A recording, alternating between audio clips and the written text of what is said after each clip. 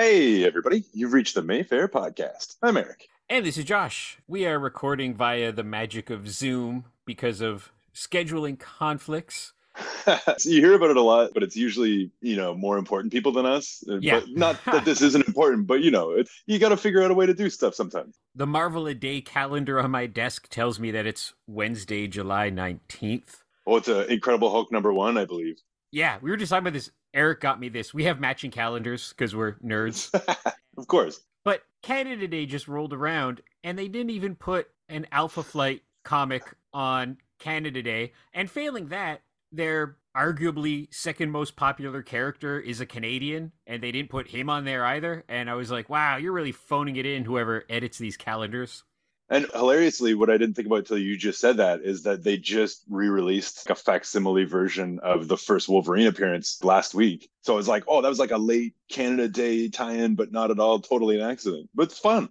Alpha Flight is my number one nerd wish amongst this amazing nerd world that we live in with a new epic movie every week. But Alpha Flight is in our backyard. Parliament Hill is where their secret base is, and there's various points around town that have been right in the comic book. So it would be fun if they ever did a movie. I wonder if they would actually come and do a bit of shooting here. I think that'd be pretty cool. It would be fun if they did a miniature, like they just remade Parliament Hill. You couldn't even, it's been under construction for years and will be for years, maybe another decade or something. You almost think they'd have to do like a miniature because at some point they're going to have to blow up Parliament Hill in the show. You would think some villain's going to do some stuff. Yeah, like Independence Day style of when they blew up the White House. Yeah, exactly. And what's hilarious is I'm a block away from there right now, just coincidentally, but I don't see Alpha Flight, so I'll keep my eyes open.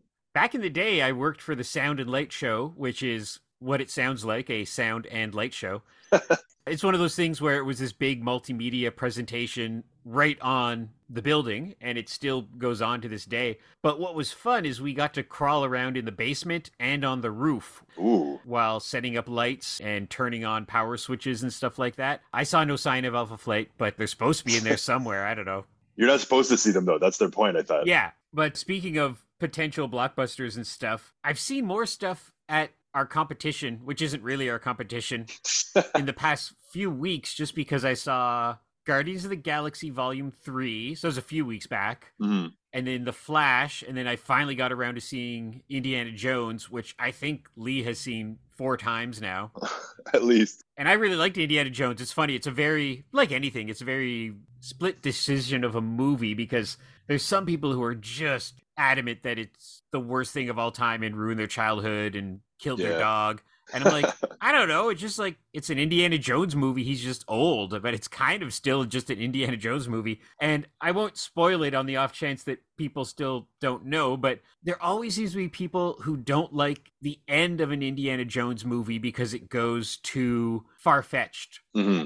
And I'm like, you remember the first movie, right? Where the hand of God came down and smited a bunch of Nazis, and then there was ghosts and stuff, and their faces melted off. Great stuff. I was like, that's kind of what these movies do, right? But anyhow, I enjoyed it. I thought Harrison was very good, a very interesting take on an older hero at that time of his life. There's, of course, conflicts for the character, which is also always interesting because people seem to not want their heroes to have any conflict, but they want to see more adventures of their heroes. Mm-hmm. And I'm like, well, I don't know. It's more of an interesting story if your character has been through some stuff versus, everything's fine. No, this is good, Yeah, I didn't even see the last one because partly because of all the bad stuff coming out about it and everybody seemed to hate it, but I just didn't get around to it. I don't really have any ill will against it, but I kind of was thinking I would check this out. I've heard mixed things, but mostly like people I trust really liked it.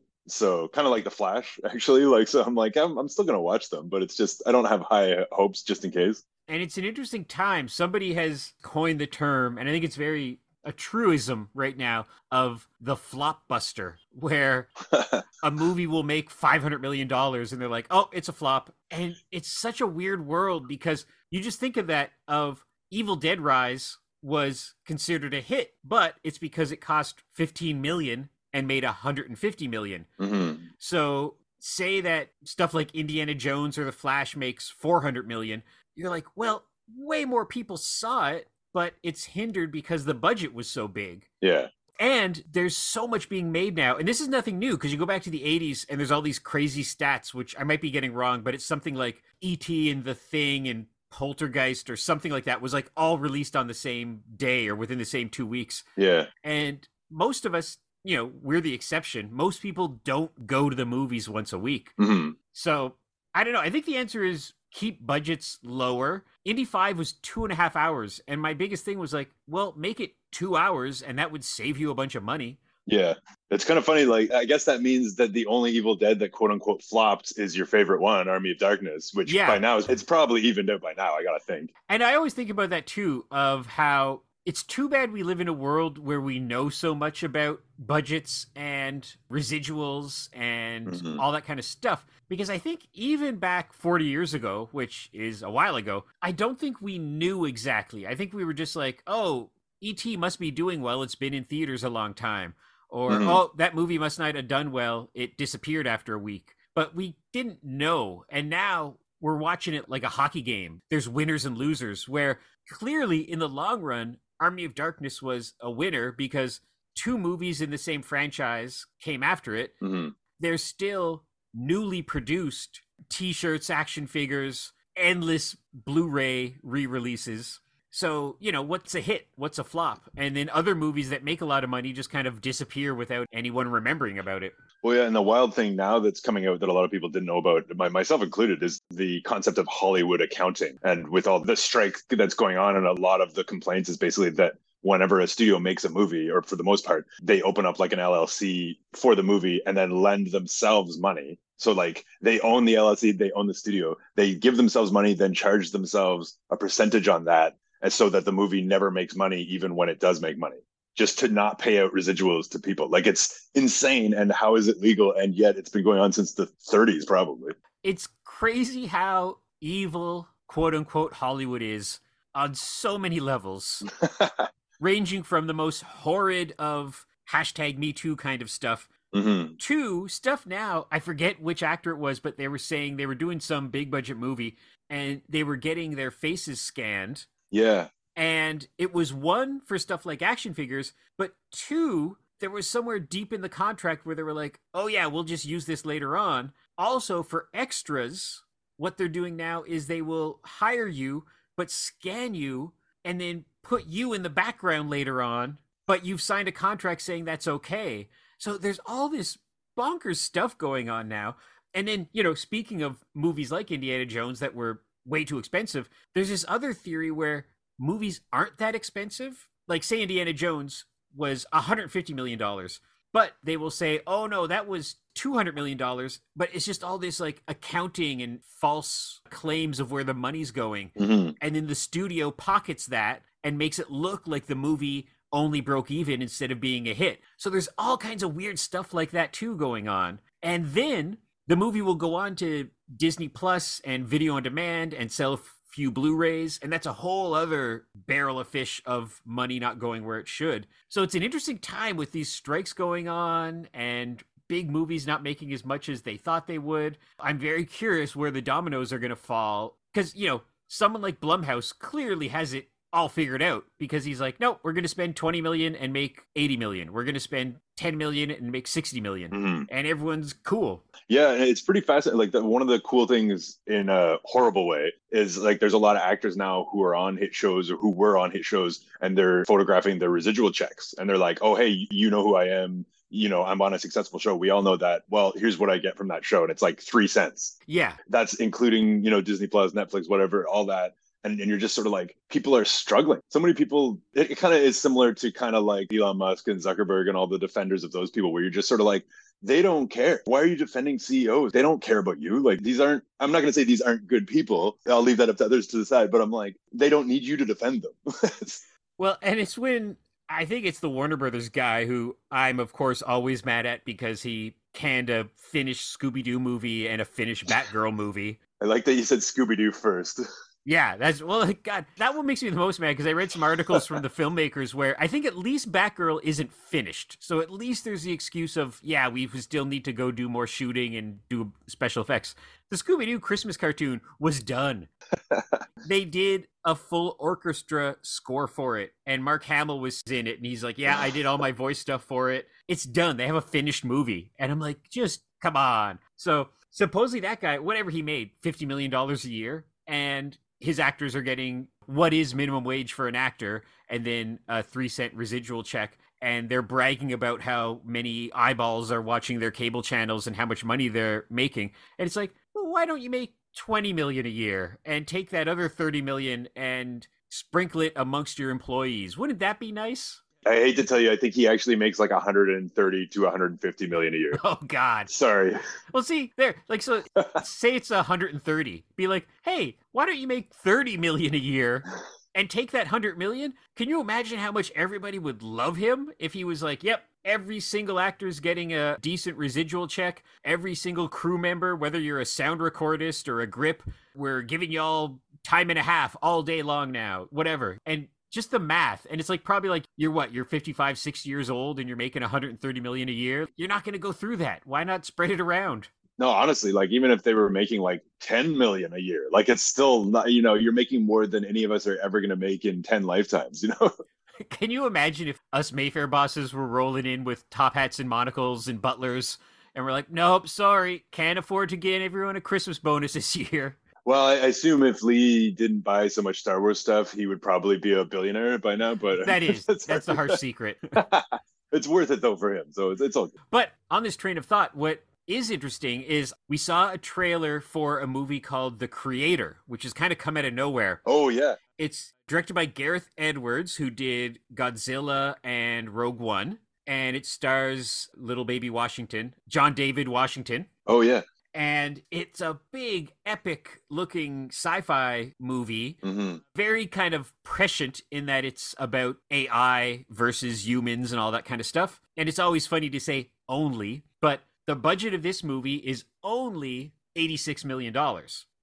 And it looks like an Avatar or a Star Wars that would be much more expensive than that. Yeah. So I think it helps that there's no Harrison Ford in it, so that's saving them some money. But I think people are getting smarter of having longer scenes with no effects and then shorter scenes with the effects and make those shorter scenes really big and really impressive. So it'll be interesting to see where this movie goes, because I do believe it's original. Yeah. Like it's not based on a comic or a video game. It's a director who has Rogue One. It gets to say from the director of Rogue One. I think pretty much everybody loves that movie. Yeah. So yeah, it'll be interesting to see. And this movie, being 86 million, does not have to make $1 billion the way that an Avatar does. So I hope it does well, because people are always crying about no original content, and here we got some. Yeah, and it's funny too, because Zack Snyder has got Rebel Moon coming out in December, which is another original property, ironically developed after Star Wars turned him down for his R-rated take on Star Wars, which kind of makes sense, even as much as I would have loved to see that. So it is going to be kind of interesting to see if one or both of these hits and actually ends up being a good movie. Like, it'll be nice to see like an original big-ish budget sci-fi do well.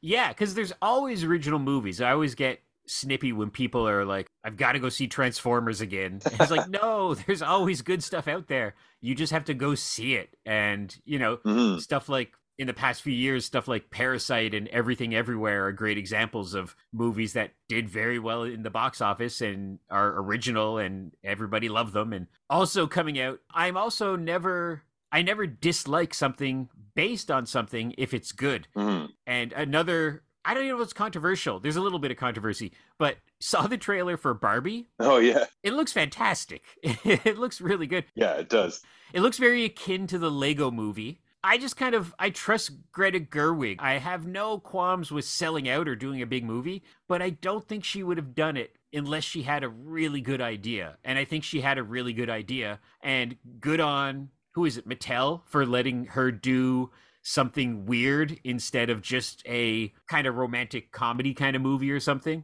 And apparently it's excellent. It reviewed last night, I think, for critics. And yeah, apparently it's exactly what you think it is. Is it opening the same day as Oppenheimer? I think so. Oh, interesting. That's extra funny because I got an email from my dad yesterday, which is sort of random already, to be honest. And so notoriously, like, he's old and I don't want to say broken down. It sounds mean, but anyway, he's a little old. And so we don't see movies. I've taken him to see like The Searchers at Mayfair. And like, I think the last thing we saw was Dunkirk. Yeah, so anyways, I was shocked to receive an email that was like, "Do you want to go see Oppenheimer in Canada, preferably in IMAX?" Oh. And I was like, first of all, he's never even talked about IMAX, and like, second of all, he hates that Canada theater because the parking lot is so insane, and then it just he hates it. And also, I was just like, "You want to go see a modern new movie, like a big budget?" Like, it was just, it's I'm reeling, I was never expected that. So apparently, I'm going to see Oppenheimer in IMAX, which I didn't ever plan to do. I mean, I want to see the movie, of course, but I didn't think I'd be going out of my way like this. And so I guess I'm excited, I suppose. I know he's a Western buff, but is he like a history or modern history kind of aficionado? Yeah. Yeah, that's the thing. Like, he likes war movies and westerns and history, and he's all kind of stuff surrounded by that. But he hasn't said a word about this movie until literally yesterday.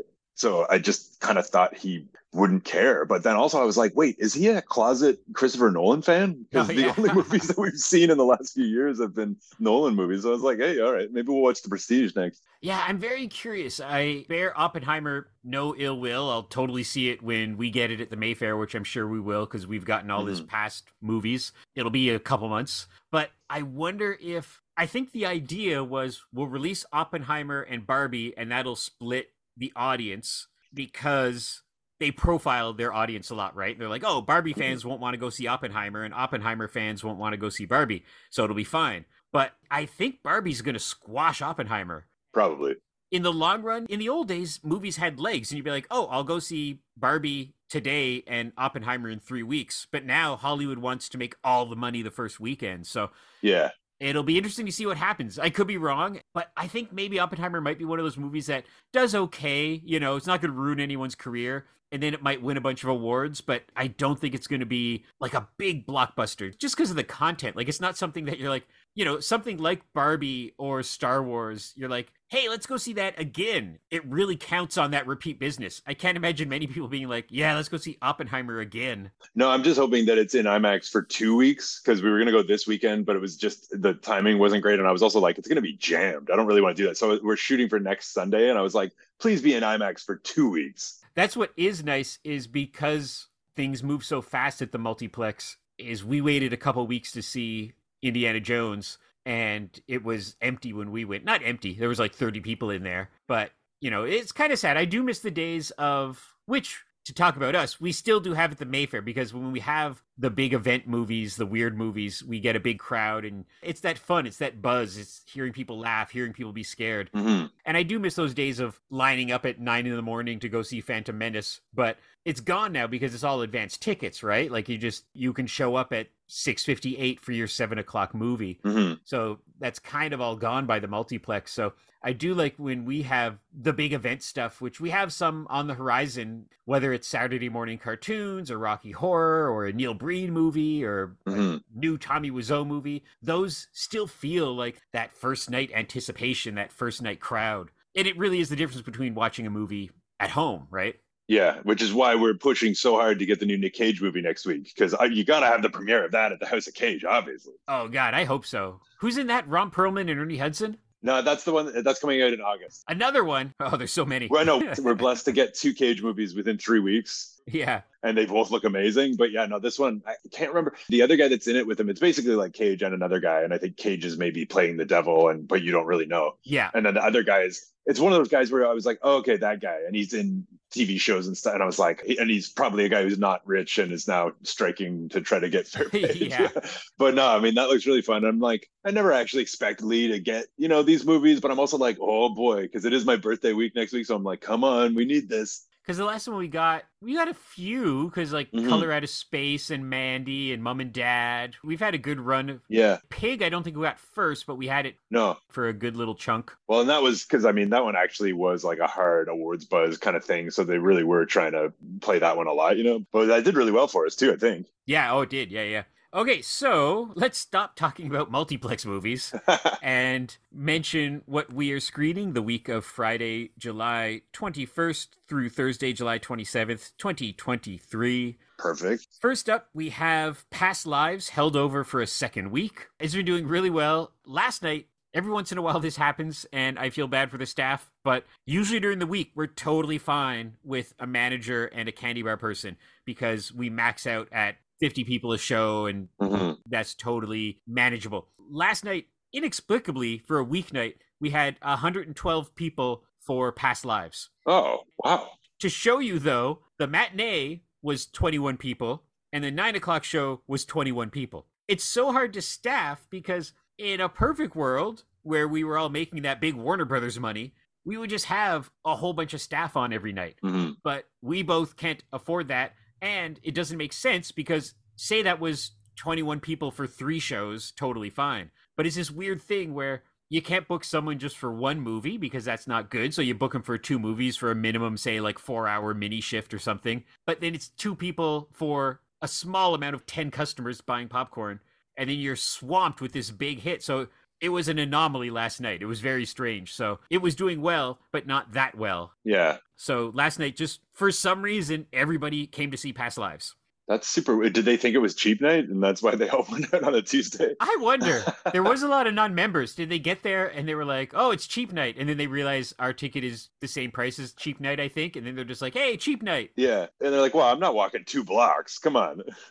But Past Lives is I was mistaken. I thought it was a sliding doors kind of thing, but it's more of a, here's 2 characters in their youth, in their 20s, and in their 30s. Mm-hmm. And you see you can kind of speculate what might have happened. If the woman hadn't have moved away from South Korea, would they have stayed together? Would they have become more than friends? When they're reunited in their 30s, what their lives are like. So it's a very interesting character piece about what happens in your life on a decision. Mm-hmm. And it's like, if she hadn't moved, maybe they would have got married, but instead she met somebody in the States and got married and they're happy and everything. So it's a very interesting, not heavy, but just a very interesting look on one's life and the decisions you make and how that affects those around you. It almost sounds more like the Before Sunset, After Sunset trilogy kind of thing in a way. Kinda, yeah. I got mistaken because I read a review and I thought it was doing the sliding doors thing of like, oh, here's her life in South Korea and here's her life in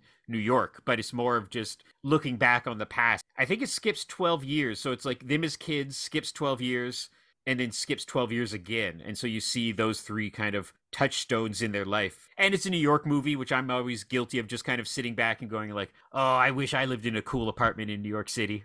Yeah, but you're also the kind of guy who's like, oh, they walked by a theater. What plane? Was that Attack of the Clones? I can't quite see the poster. Oh, 100%. Like, focus on those things. So then, much anticipated by our Mayfair patrons, we have Asteroid City, the new Wes Anderson film. Oh, I'm so excited for this. I think it's science fiction. I think it's like if it's not science fiction, it's like a science fiction adjacent because it's like a weird little Area 51 kind of desert town. Mm-hmm. And some in the town are like alien fanatics. And so I'm not sure if it's like there's a hoax or if aliens actually show up, but I'm just going from the trailer. Yeah. As most Wes Anderson movies, I think except going back to his early ones, it's a crazy cast. Yeah. Who's in it? Scarlett Johansson, Maya Hawke, who I really like, Jeffrey Wright, Tilda Swinton, Tom Hanks, Jeff Goldblum, Edward Norton, and I think there's like 15 more celebrities in this movie. Oh yeah. No, it doesn't stop. And it's Wes Anderson, so it's one of those movies where the reviews are always, do you like Wes Anderson? You'll love this movie. Do you not like Wes Anderson? Don't go see this movie. Yeah, it's basically like sliding doors, says Josh. Yeah. He's just one of those filmmakers. I adore him. I love him. I love his look. I love the cinematography. I love the way the actors act. Mm-hmm. Some people, it's no different than a David Lynch or a John Waters or even a Steven Spielberg. It's like some people just don't like a filmmaker. And Wes Anderson has that super stylized style that some people just can't get behind. But a lot of people clearly do because he's been doing his thing for a long time. Yeah, I mean, he might be, I never think about this, but he might be my favorite filmmaker when I really stop and think about all of his movies. And I was like, oh, I love that. Like there isn't really any of his movies that I hated. There's just ones where I was like, that was fine kind of, but there's no, even Bottle Rocket, like I really enjoy. And it's kind of funny that you talk about he later on got celebrity cast. Cause I mean, that one had Luke and Owen Wilson in it before they were anybody. So it's kind of funny. Now you're like, oh, even that one had stars. So, well, not really. Yeah. And as far as I understand it, this is an old story, but I do believe it's one of those funny things where Owen Wilson did not want to be an actor when he grew up, but his brother and friend Wes Anderson were making a short film called Bottle Rocket, and they made him be in it. And then they put him in the feature film, and there you go. But Yeah. he just backed into it. He just had a natural talent in front of the camera, but he had no aspirations. He didn't go to school for it or anything. So Yeah, you can kind of get that from his vibe too. Like he has a very laissez-faire feel to a lot of his stuff, and just a natural charm, obviously, kind of like Vince Vaughn a little bit.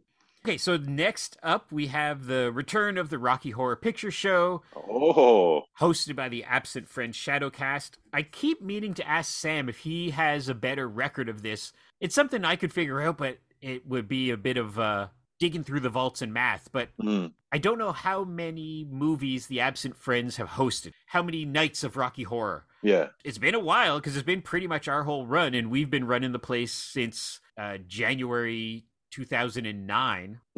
So yeah, so it's been a little while, but I've completely lost track. But, you know, Rocky Horror is one of our mainstays. We do it once a month. The Absent Friends, if you're not familiar, it's basically like you're getting to watch a live improv show at the same time as the movie with a sing-along and the whole thing. And they're really good at it. You know, they've put in their 10,000 hours of hosting Rocky Horrors. Yeah, it's almost William Castle-ish in a way, kind of thing. You see the movie, but there's also the extra gimmicky stuff. It just happens to be people singing and yelling stuff. And what's fun is it always evolves. Like they will put in topical jokes and local stories in Ottawa, all that kind of stuff. And so, yeah, you know, we keep bringing it back because it keeps doing well. And it's a rare thing that Disney was like, yep, you can keep showing it. Because that was the big concern a couple of years ago that they would lock it away. But yeah, so Rocky Horror Picture Show back on Friday the 21st at the slightly earlier time of 9:45 instead of a midnight show. That was my next question. So that's good. I'm glad that's doing well like that. Yeah, yeah. Then another new film, Master Gardener. It's the new one from Paul Schrader, who, of course, famously back in the day wrote stuff like Taxi Driver and American Gigolo. But in the past few years, he's been on a real good writer-director run. Yeah. With kind of, someone said it's an unofficial trilogy. First Reformed, The Card Counter, and now this one. And I guess the theme is all kind of like quiet central characters with a dark past. Because this one is Joel Edgerton as a simple man who works as a landscaper or a gardener, but he has a dark past. Ooh. It looks really good. Sigourney Weaver's also in it. So it's kind of like a crime genre mystery kind of thing. Yeah, I mean, Taxi Driver is also about like a somewhat quiet guy with stuff going on behind him too. It's like, wait a minute. He has a theme. Yeah, no, it's good. I mean, this one doesn't have what's his name, Poe Dameron in it, unfortunately. No, but it has Joel Edgerton, so it has Uncle Owen. Okay, all right. Has another Star Wars dude in it. Fine, we're okay then. That equal to. We all know Lee only books movies with Star Wars actors in it. It's true. It's hard. I need Cage to be in more things with Star Wars people, or to be in a Star Wars. Oh, I wish. Well, they keep making him, so maybe he'll show up sooner or later. Oh yeah. Then we continue our Creature Feature Film Fest for July with the last of the ripoff movies before we screen Jaws in a week. Because kind of the fun theme this month was that Jaws is the payoff. And then before that, we're showing 3 really fun B movies that were all blatantly ripped off of Jaws.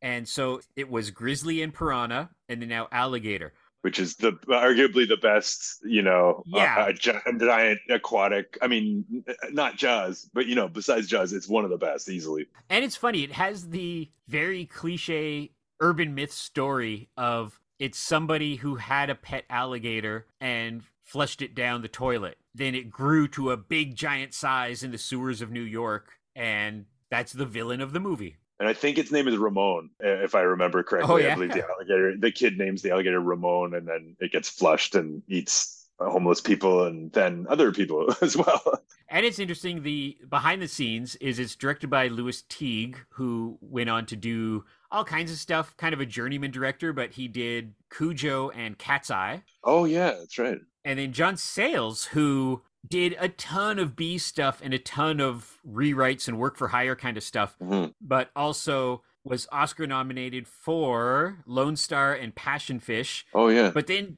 directed a bunch of stuff like 8 Men Out and Secret of Rowan Inish. One of those real day job will rewrite stuff like Jurassic Park 3. Yeah. But then his passion stuff, his indie stuff is all hugely acclaimed and award winning. So he's had this really back and forth career where I think he's to this day, one of Hollywood's big kind of ghost writers, but then he'll put out a little indie film and get a bunch of praise and win a couple of awards.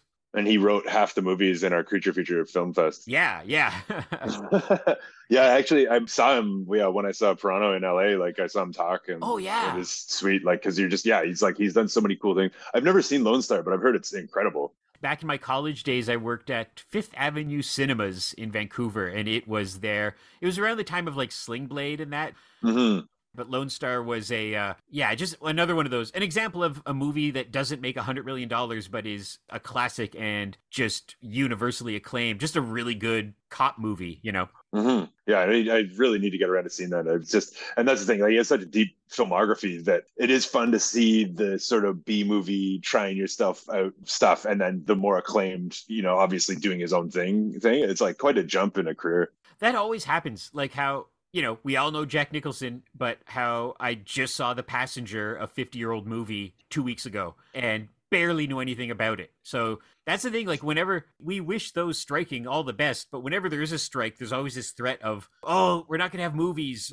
Or when COVID happened, oh, we're not going to have movies. And it's always like, yeah, that's a shame, but there's so much classic stuff that none of us have seen yet. And no, there's always people re-releasing and restoring. So it's kind of not too much of a heartache that if movies get delayed 6 months, I'll be like, yeah, that's okay. I've always got too much to see anyhow. And then we can just book a bunch of old movies. But there's, for every time you think you've caught up, there's like, oh, there's 15 new movies from the 1980s that I've never heard of before.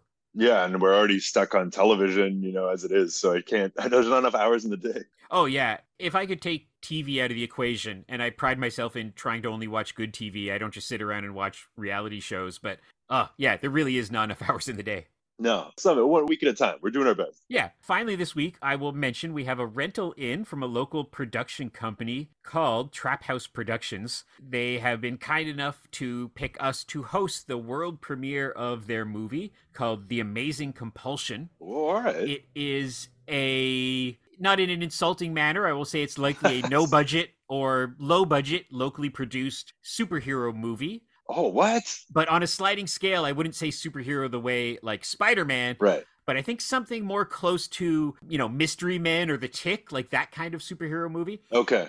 Gotcha. All I know is the blurb they've sent us. And so I haven't even seen the trailer yet. But that's always so much fun to have a local crew come in and see their work on the big screen. They said they've already sold 75 tickets, so that's great for them. Oh, nice. And then it's always good for us because then, mums and dads and boyfriends and girlfriends all come and we sell a lot of popcorn and there you go.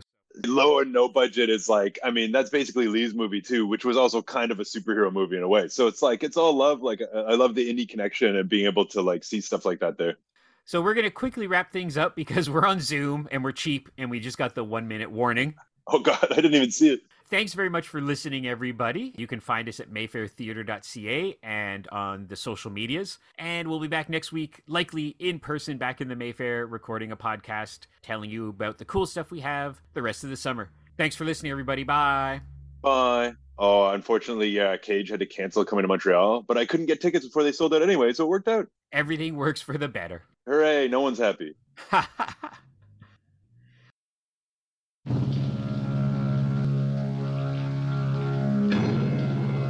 It lives 50 feet beneath the streets. It's 36 feet long. It weighs over 2,000 pounds. And it's about to break out. You're looking at the one who saw it. And it was big. You said it was dark. Now, perhaps you were mistaken. An alligator half that size would starve in a week. He kept coming up with some garbage about alligators in the sewers. Alligators? Once it escaped, there was no way to stop it.